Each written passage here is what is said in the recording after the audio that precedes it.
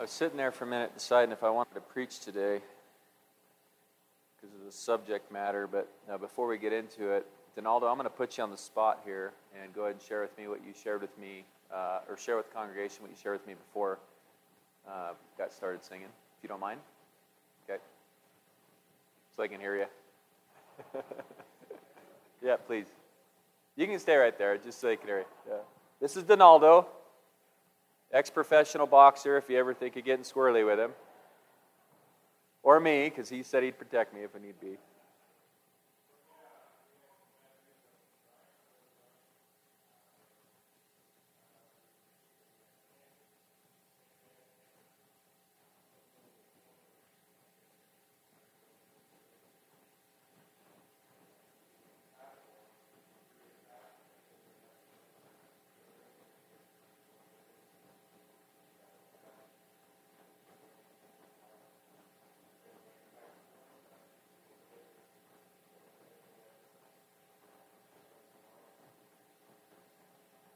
Starting tomorrow morning, I'm assuming?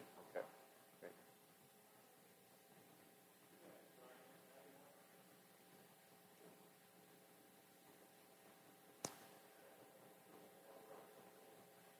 Yeah. It's cold. Justin, I think, yeah, there was a group of us that were there after a Wednesday morning study, wasn't it? Is that right? Was it a Wednesday morning study? That's right. Treese, yeah, you're part of that. All right, well, we're going to preach on a subject here this morning, but I want to tell you before we do, my wife and I are very open with our kids about things, about life. And the subject matter that we're going to be talking about, believe it or not, if you have kids that go to school, they hear about stuff way, way, way more intense than this subject. However, some people have different feelings on what they should hear from the pulpit, so I'm giving a little bit of disclaimer. I would consider this kid-friendly, but not everybody would. It is in the Word, it's in the Scriptures. Jesus talks about it. It's about this concept of lust and adultery. So I just want to let you know I will not be offended if at some point you grab your kids and walk out and go over to where some of the children are. Some of us have kept our children in here and have chosen to do that. I just want to let you know that it's definitely not R-rated, because I don't think that's appropriate from the pulpit, but it's also, we're not going to be talking about lollipops and dandelions. We will talk about dandelions for just a second, because it's the science fact for the day, but the sermon itself is not about dandelions. My wife told me on the way to church today that, you know, dandelions and dandelion root tea and dandelions that you can cut, you can put in your salad, which she does occasionally. It's God's pharmacy for helping with detoxification. And in the springtime in the northern hemisphere, this is when our bodies tend to detoxify, and this is when our bodies, and if I'm saying this wrong, just to, Brenda, don't tell anybody. So our bodies detoxify in the springtime, and so God's pharmacy has dandelions, which is the most prolific. Is it a weed? It's a weed, isn't it? What is it? Herb? Thanks, Mom. She would know. She's a green thumb. So it's the most prolific herb in the spring. So when you look, and after she was telling me this, we were driving along and we're seeing all these lawns with dandelions popping up, and then you have the government-owned property, like the parks that don't have a single yellow flower anywhere because they spray them with the Roundup and all that stuff. You know what's on the Roundup bottle? Titus? Dandelions. So God's pharmacy is dandelions are good for us. It actually helps our body detoxify in the springtime, but we just kill them all, so, as our society. Anyway, I thought it was interesting. If you want to know more about it, talk to Brenda or my mom. They read up and they love all that stuff. And I do too, a lot. So we're going to be doing this sermon today, and it's in following up, we're going through Matthew 5 through 7, Jesus and the Sermon on the Mount. And last week, Steve dealt with the teaching of anger. And the week before, 2 weeks before, he talked about Christ coming to fulfill the law. And then before that, I preached on the salt and the light. And then before that, several of us, Steve and myself and Justin, preached on the Beatitudes, the 8 Beatitudes found in Matthew 5, 1 through 10. So we're looking at, we're continuing on, and I don't believe that it is my job to ever skip over a subject that gets brought by Jesus in the Sermon on the Mount. So we're going to talk about, and we're going to just jump right into it, but I half-heartedly joked with Steve earlier this week that I drew the short straw and got to preach on an awkward subject, lust, adultery, sexual immorality, and fornication. So I'm going to jump into it because I don't know any other way. Sometimes my wife said, I can't believe you said that out loud. I said, well, I did, and I can't take it back, so we're just going to keep moving on. I would like to share again that this particular subject of lust, based on some recent studies that I've done, is a very, very common sin, if you will, in our culture. And unfortunately, it's also a very common sin in the church.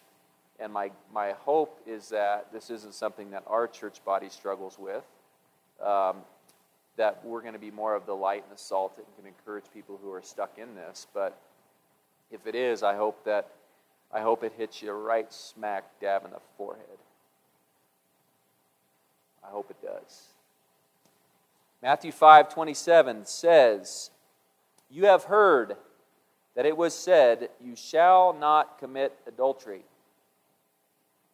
You know, I looked up, I said, what is adultery?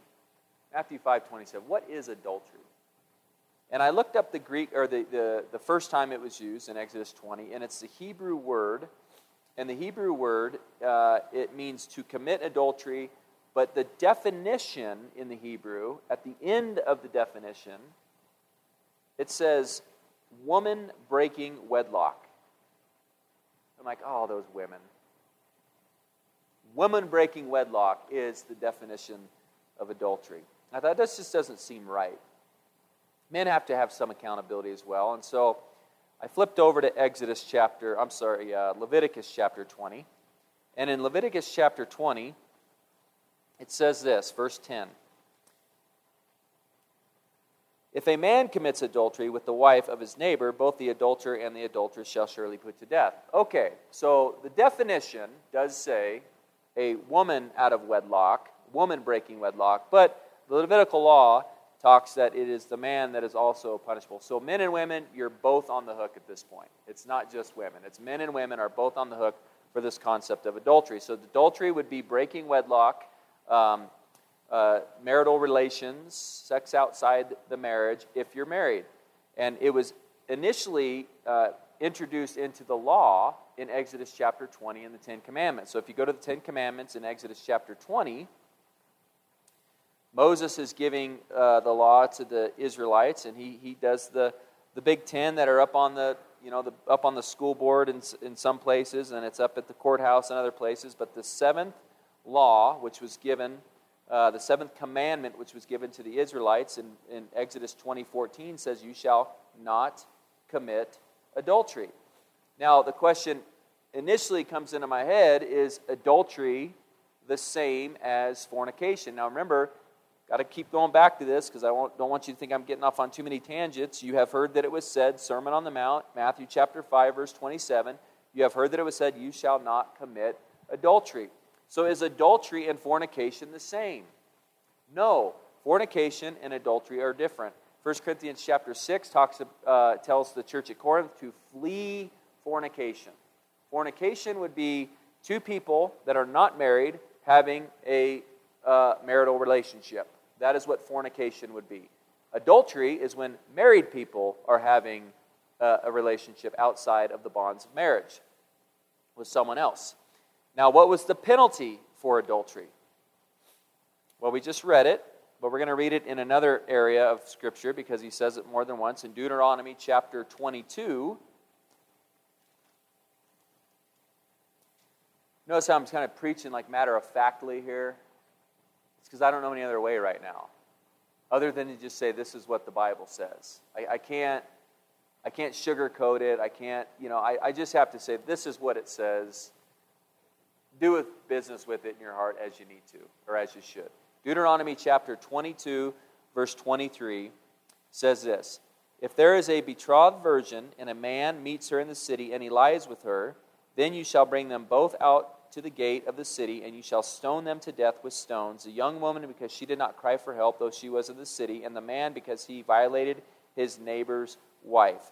So you shall purge the evil from your midst. So she had been betrothed, and when you were betrothed, you were considered married. It was like a fiance, you were considered married. If another man came to her, he had committed adultery with her. Therefore, the punishment was stoning to death. It also says that in Exodus, not 20:14, but Leviticus 20, verse 10, which we read a minute ago. So that would be the penalty for adultery. Death, stoning to death. In some cultures that I've recently read about, the penalty for adultery was drowning. If you got caught committing adultery, they would drown you, and that would be your death sentence. In certain states, I think it's 16 states in the continental U.S., there are still penalties for adultery. Some are $500 fine, some up to a year in prison. If you look at some of the laws that are in mainly the southern states, they're a little bit more strict about these things, but there are rules, there are laws against adultery. Now, some of the examples that we see in the Old Testament and the New Testament I found are interesting. So we all know of the story of David and Bathsheba. David is the king of Israel, and he's up on this roof, and it's in 2 Samuel chapter 11. He's up on this roof, and he sees Bathsheba, who is Uriah's wife, sunbathing, and he goes, "Ooh, she's very beautiful. I think I'm going to take her as my own." And so he takes her, and they commit adultery together. And she becomes pregnant, and then he tries to get Uriah, to come off the war lines and come be with her, and he won't because he's a very righteous man, and so he has Uriah killed in battle because he puts him at the front lines. But here's what's interesting. Here's my one little rabbit trail and side note, a couple of them. If the law said that if you were convicted of adultery, you were to be stoned to death, why wasn't David stoned to death? Why wasn't Bathsheba stoned to death? They were married. Why didn't they follow the law? See, I believe that in the Old Testament we have all these little snippets, stories that are shadows of what we see in the New Covenant. And I think I see one picture I see of grace here, God's unmerited favor. You don't deserve to live anymore, but I'm going to allow you to live. However, someone must pay for your sin. I didn't notice this until today, and I talked to Therese about it this morning. When I was reading through this story, someone must pay for the sin of David and Bathsheba. And does anybody know what happened to their son that was born? On the seventh day, he died. On the seventh day, God took that child's life as a replacement for David. And then they had another son, who was Solomon, who became the wisest, richest man that ever lived in the history of our world.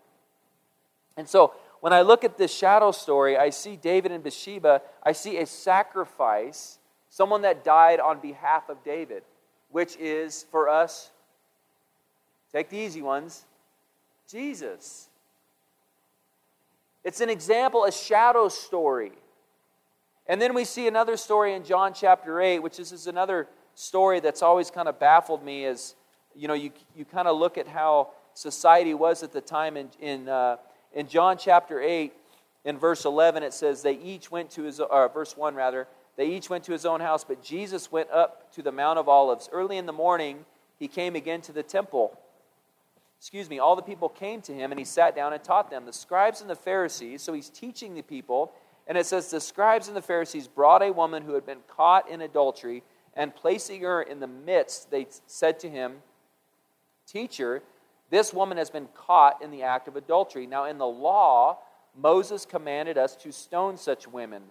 So what do you say?" When I read that, I'm like, well, where's the guy? My dad has told me for 45 years, son, it takes two to tango. So where's the guy in this situation? Where's the man that she was committing adultery with? This they said to test Jesus, that they might have some charge to bring against him. Jesus bent down and wrote it with his finger on the ground, and as they continued to ask him, he stood up and said to them, "Let him who is without sin among you be the first to throw a stone at her." And once more he bent down and wrote on the ground. But when they heard it, they went away one by one, beginning with the older ones, and Jesus was left alone with the woman standing before him. Jesus stood up and said to her, "Woman, where are they? Has no one condemned you?" She said, "No one, Lord." And Jesus said, "Neither do I condemn you. Now go, and from now on sin no more." Quit doing what you've been doing. That's what Jesus said. I don't condemn you, but quit doing what you've been doing. And I always looked at this story and I found it kind of a little bit problematic in my own mind that there was no man that was being brought to the front of Jesus to say, "You've also sinned." And so we always look at these stories, or I look at these stories, and when there's not information there, I naturally go, "Well, what about this?" And I always thought maybe Jesus bent down and he looks at all these guys, these Pharisees and these scribes that are sitting there and they condemned her, and he goes, "Oh, there's John." And he writes John in the sand, the dirt. "Oh, hey, Herod, I recognize you." And he writes Herod, and the oldest to the youngest go, "Oh man, we're just as guilty as her. We can't cast the first stone because we're just as guilty. We have also sinned." And that's obviously not book, chapter, verse. I'm just saying, I wonder if that's what ended up happening, or what could have happened. So when we look at this passage in Matthew chapter 5, when he says, "You have heard that it was said, you shall not commit adultery," we recognize that the sin of adultery, the breaking of the marriage vows, is something that was condemnable by death. And Jesus says, "You have heard that it was said, you shall not do this. But I say to you," and there's this mindset that Jesus elevates the wrongdoing. He makes it more difficult. But he says, "But I say to you that anyone who looks at a woman, just looks at a woman with lustful intent, has already committed adultery with her in his heart." Now think about that. The penalty for adultery is stoning to death. And Jesus just said, if you even look at a woman with lustful intent, you have committed adultery, therefore guilty of being stoned to death. So I looked up these words, and it says, "I say to you that everyone who looks at a woman with lustful intent." This word lust in the Greek in 1937 in the Strong's Greek is epithumio, which means to set your heart upon, to long for, to lust after, to desire, to covet. So when he's talking to men here, when you look at a woman with the intent, with the desire, with this covetous mindset, you are committing adultery, is what Jesus says. I can't see that any other way. And talk about this idea that when we look at someone, as men look at women, and we have a desirous thought that is impure, we're committing adultery. And it says if you commit adultery, you deserve the death penalty. That's a big deal, guys. Guys, that's a big, big deal. And so I'm talking to the young guys, my sons, my ball players, the fathers, the grandfathers, every man in here. This is a real situation that God is dealing with, and we don't hear these studies about, anger. We don't hear studies about, he didn't keep his oath. We hear studies about the dangers of pornography.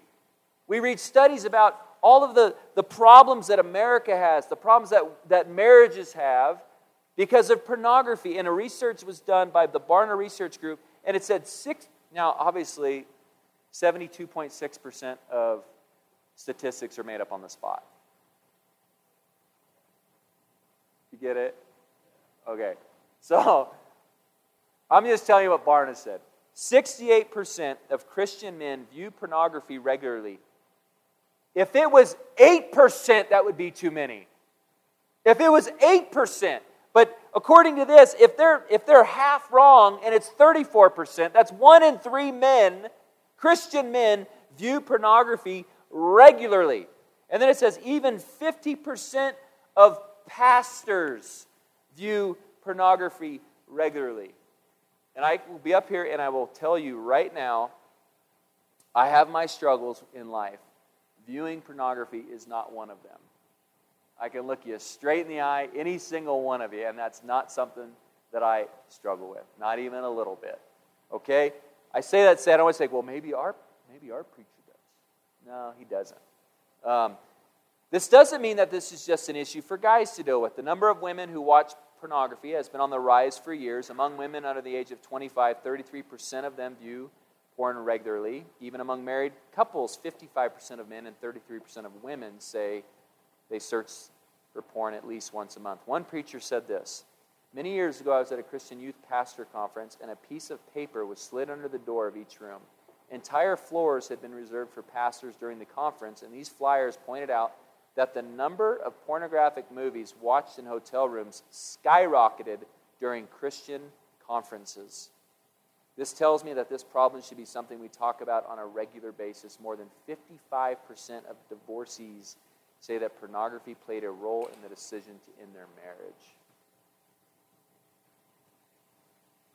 55% of divorcees say that pornography played a role in the decision to end their marriage.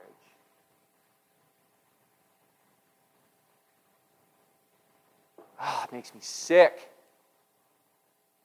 Barna Group and the Covenant Eyes did a study, and these are some of the numbers, that 40 million Americans are regular visitors to porn sites, 42 million porn sites, which total around 370 million pages of porn.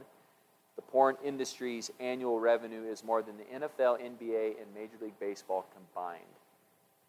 It's also more than the combined revenues of ABC, CBS, and NBC. 47% of families in the U.S. reported that pornography is a problem in their home. 11 is the average age that a child is first exposed to pornography. 56%, this one says 56%, of American divorces involve one party having an obsessive interest in pornographic websites. 70% of Christian youth pastors report that they have had at least one teen come to them for help in dealing with pornography in the last 12 months. 59% of pastors said that married men seek their help for porn use. 55% of married men and 25% of married women say they watch porn at least once a month. And 57% of pastors say porn addiction is the most damaging issue in their congregation. I wonder why Jesus put this pretty close to the beginning of his Sermon on the Mount. It's this idea of lust, and which leads to adultery. This idea of lust which leads to sexual immorality. This idea of lust which leads to fornication is affecting the church in a massive way. It's affecting our homes. It's affecting the body of Christ. It's affecting eternity for people. This is real. When he says that if you look just lustfully at a woman, you've committed it. It's this concept of this slippery slope as we look at something and our eyes see something and then we don't see our wife the same. We don't see our sister in Christ the same. This is what's damaging the body as much as anything else, I think, for men. And I want you to notice something here, because this is what we're going to really focus on, I think, towards the end of the sermon. It's not close, just don't get your hopes up. But I'm telling you, this is what we're going to focus towards the end here, is that what he says, I say to you that everyone who looks at a woman with lustful intent has already committed adultery with her in his heart. There's been sayings that have been out there for a long time. It's okay to look, but you can't touch. It's okay to window shop, but you just can't go in and buy anything. And that's the biggest bunch of nonsense I've ever heard for Christian people to say. It's not okay to look. It's not okay to window shop. This goes against the teachings of Jesus, because if you look lustfully, you are committing adultery in your heart. And that is the basis of this whole Sermon on the Mount, is that he is dealing and attempting to deal with your heart. He's not dealing with the physical, because he knows the physical is a manifestation of what happens here first. He says, it's your heart's the issue, not the physical out. It's the process that begins. And I find it interesting that we think Jesus raised the bar in the New Testament. We think he raised the bar and goes, oh man, as a Jew, the Israelites, I could look at my neighbor's wife and I could do that. As long as I didn't go across the threshold, I was fine. And people think that he raised the bar in the New Testament. And I used to kind of firmly believe that too, until I read the 10 Commandments again. I'm like, wait a second. What is the 10th commandment? Thou shalt not covet thy neighbor's wife. That word covet means to delight in, to desire, to lust after. That's what that word covet means in the Hebrew. In Exodus chapter 20, verse 17, do not covet her. So Jesus didn't just raise the bar. He had the bar set at the beginning in the 10 Commandments. That it's a heart issue. Don't look across the fence. Don't look anywhere other than your bride and look at her as the one that God has given you. As the beautiful creation made in His image that He gave you to be your helpmate. And don't spoil that by looking at something that's going to ruin the church. It's going to ruin your marriage. It's going to ruin your kids. If you think I'm just talking out of my other side, you're wrong. This is what happens. This is what happens in Christianity, is it falls and people fall, and it's the devil who's out there and he's putting money into it through people and he's trying to destroy the body of Christ. Jesus then says in verse 29, if your right eye causes you to sin, this is in the context of looking at a woman lustfully. He says, if your right eye causes you to sin, tear it out and throw it away. It's not even saying if you've physically done it, go get surgery. He just says, if you look at a woman and it's causing you to sin, if it's causing you to covet, if it's causing you to lust, I want you to take your right eye, I want you to rip it out of your face, and I want you to throw it away. And then he says, for it is better that you lose one of your members than that your whole body be thrown into hell. And if your right hand causes you to sin, cut it off, throw it away, for it is better for you to lose one of your members than your whole body go into hell. This is how serious Jesus is talking about. How serious this is that Jesus is talking about. He's saying, if it's causing you to sin, I want you to gouge out your own eye. I want you to cut off your own hand. And then in Matthew chapter 18, he talks about if your foot causes you to sin, cut your foot off and throw it away, because it's better for you to go through life maimed than to go to hell. You think this is kind of a serious subject here? Men, you think this is a serious subject here? Jesus would rather you pull your own eye out. Do I think it's a hyperbole? Yes. I do not believe. Correct me if I'm wrong. I'll be happy to have a conversation after. But I do not believe that Jesus is saying to self-mutilate. I think he's saying it would be better to self-mutilate than to go to hell. One man said, of course, the words of Jesus are not to be taken with crude literalism. What they mean is that anything which helps seduce us to sin is to be ruthlessly rooted out of life. If in life there is an association which can be the cause of sin, if in life there is a pleasure that could turn out to be our ruin, then that thing must be surgically excised from life. So what would be easier? To stop looking at pornography, stop coveting your neighbor's wife, or gouging out your eye? You ever play the game Would You Rather? A very well-respected brother that I know who knows the word very well. You guys don't know him. About 20 years ago,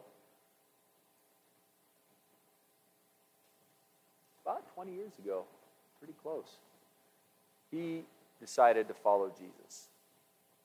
He decided to become a Christian. And he became a Christian. And he started to study the Bible, dedicate his life. And this friend of mine had a collection of magazines that he had been really passionate about in his pre-Jesus life. And he would get, copies. He'd find old copies, and he had this collection that had a big monetary value. It was Playboy. It had big monetary value of magazines. And he was struggling with it. He's like, man, I've got this stuff, and I know it's against my life as a Christian now, and I don't know what to do. And so he said, on one hand, I could take them all, I could sell them, I could make a bunch of money, or on the other hand, I could just take them to the dump, put them in a box and take them to the dump. I could trash them. Well, he decided that he was going to trash them. He cut out his right eye. He cut out his hand. He cut off his hand because it was causing him sin. It was causing him to look lustfully upon something that was affecting his walk with Jesus. He decided that was more valuable to cut that out than to keep it, potentially get condemned to hell. So my question would be, what's going to be your story? What's going to be your example? Am I going to be preaching about you without naming names in 5 years saying, hey, I had a friend who used to be addicted to TikTok or Instagram or internet porn. He came to me and said, Nate, I need to cleanse this from my soul. Are you going to cut it out? Or is it going to be something you just kind of hide? Like, you guys can't see me, can you? You think you can hide behind a window, but God sees all. Jesus sees all. He sees it. He knows. He knows it all. He knows what you're doing in darkness and secret. He knows. And he loves us so much that he put this in here saying, you want to escape the fires of hell? I need your heart. I need your heart. And what's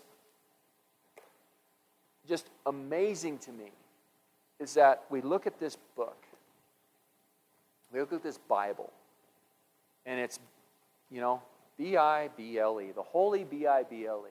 Now that's the book for me. I lean upon the Word of God, the B-I-B-L-E. Basic instructions before leaving earth. Basic instructions before leaving earth. We look at this Sermon on the Mount, and we see Jesus saying, you want to be blessed? Do this. You want to be blessed? Do this. Oh, you want to escape the fires of hell? Then rid yourself of these things. You're angry? Get rid of your anger. Jesus is the way. Be the salt. Be the light. We get this book that he loves us so much. He gave us the words to read and to say, oh my goodness, this is real. I need to remove this from my life because if I don't, I'm going to be in trouble. I don't want to be in trouble. And we see throughout the entire Bible these recommendations from him. We see these stories from him where he says, do this, don't do this. And in Hebrews chapter 13, I very rarely go to gotquestions.org. Although I go to it occasionally because I'm like, I wonder what gotquestions.org has to say about this particular subject. So I just Googled something, and gotquestions.org came up. And the passage that it comes to, when it talks about practical application for the married couples in this room, is Hebrews chapter 13, verse 4. Well, let's start in verse 1. Let brotherly love continue. Do not neglect to show hospitality to strangers, for thereby some have entertained angels unaware. Remember those who are in prison, as though in prison with them, and those who are mistreated, since you are also in the body. Let marriage be held in honor among all, and let the marriage bed be undefiled, for God will judge the sexually immoral and adulterous. Keep your life free from the love of money, and be content with what you have, for he has said, I will never leave you nor forsake you. So I look up this word, undefiled. And this word undefiled is used 4 times in the New Testament. And it basically is used in the same sense of being unstained, unadulterated. It describes Jesus as uncontaminated, the perfect high priest.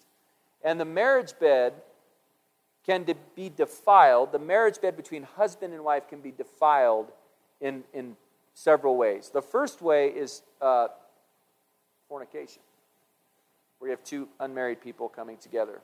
Like, oh, that's not, you. Who are you to judge? Look, I'm not judging. I'm just telling you this is what the Bible says about fornication.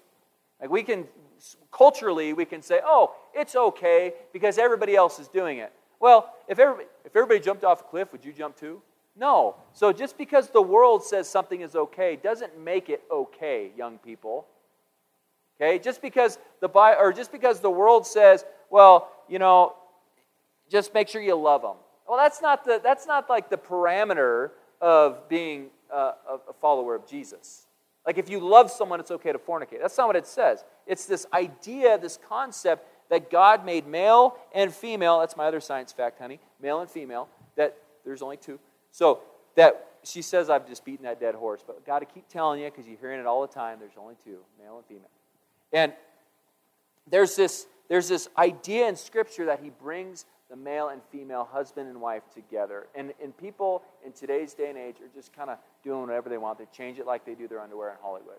And it's not biblical. And that's one way for the marriage bed to be defiled. Another way is adultery, homosexuality, prostitution, pornography.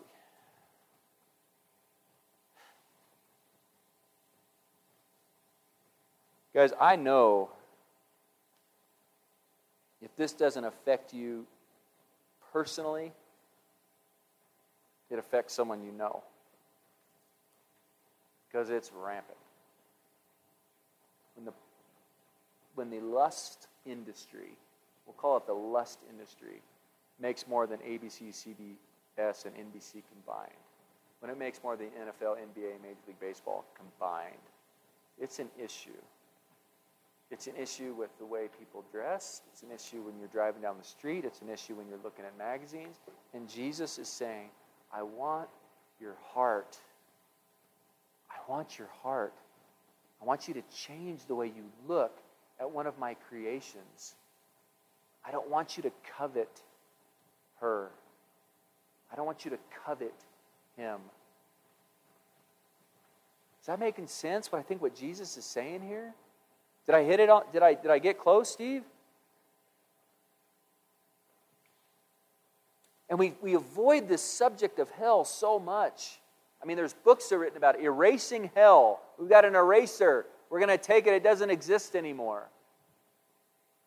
And I don't see an eraser in the Scriptures when it comes to the concept of hell. I see Jesus is saying here, if your right hand causes you to sin, cut it off and throw it away, for it is better that you lose one of your members than that your whole body go into hell. And 2 Peter says that God's desire is that all men come to repentance everywhere. That's his desire. He doesn't want you to leave him. He doesn't want you to choose to go to another place. He desires for you to have the blessings that come from the promises we find in the Sermon on the Mount. You know, I thought about doing another message about this next week because what's physical is spiritual. I could probably wrap this up in about 3 minutes, or I could spend 40 on it next week and get really in depth. But the nation of Israel is called an adulterous people time and time again throughout the Scriptures. And we could take this physical of a man having a lustful intent towards something else, someone else. You can say the same thing with the church. It's an adulterous generation, is that the church body and people within the church are looking outside of the church as things that they covet and desire more than Jesus and more than God. I mean, Jeremiah talks about it constantly. It's like, you adulterous people, you adulterous people, you adulterous people. We're called adulterous people. Don't be an adulterous people. Don't be breaking the vow you made to God when you made the vow that says, yes, I'm going to follow you. Don't break that vow and don't desire and covet something else, because He is our first love. And we see that in the book of Revelation with the 7 churches. You have left your first love. You have lost your first love. You need to get back to your first love. So I know that in the context, he's talking about the physical relationship between man and woman here, but we can also look at the spiritual application of the health of the church too. Okay, thanks for not throwing tomatoes. You probably weren't prepared to throw tomatoes today, and I'm glad. I'd have dodged them anyway.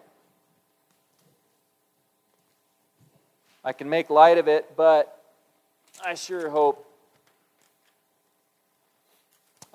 that if this is an area that you struggle with, you do business with it.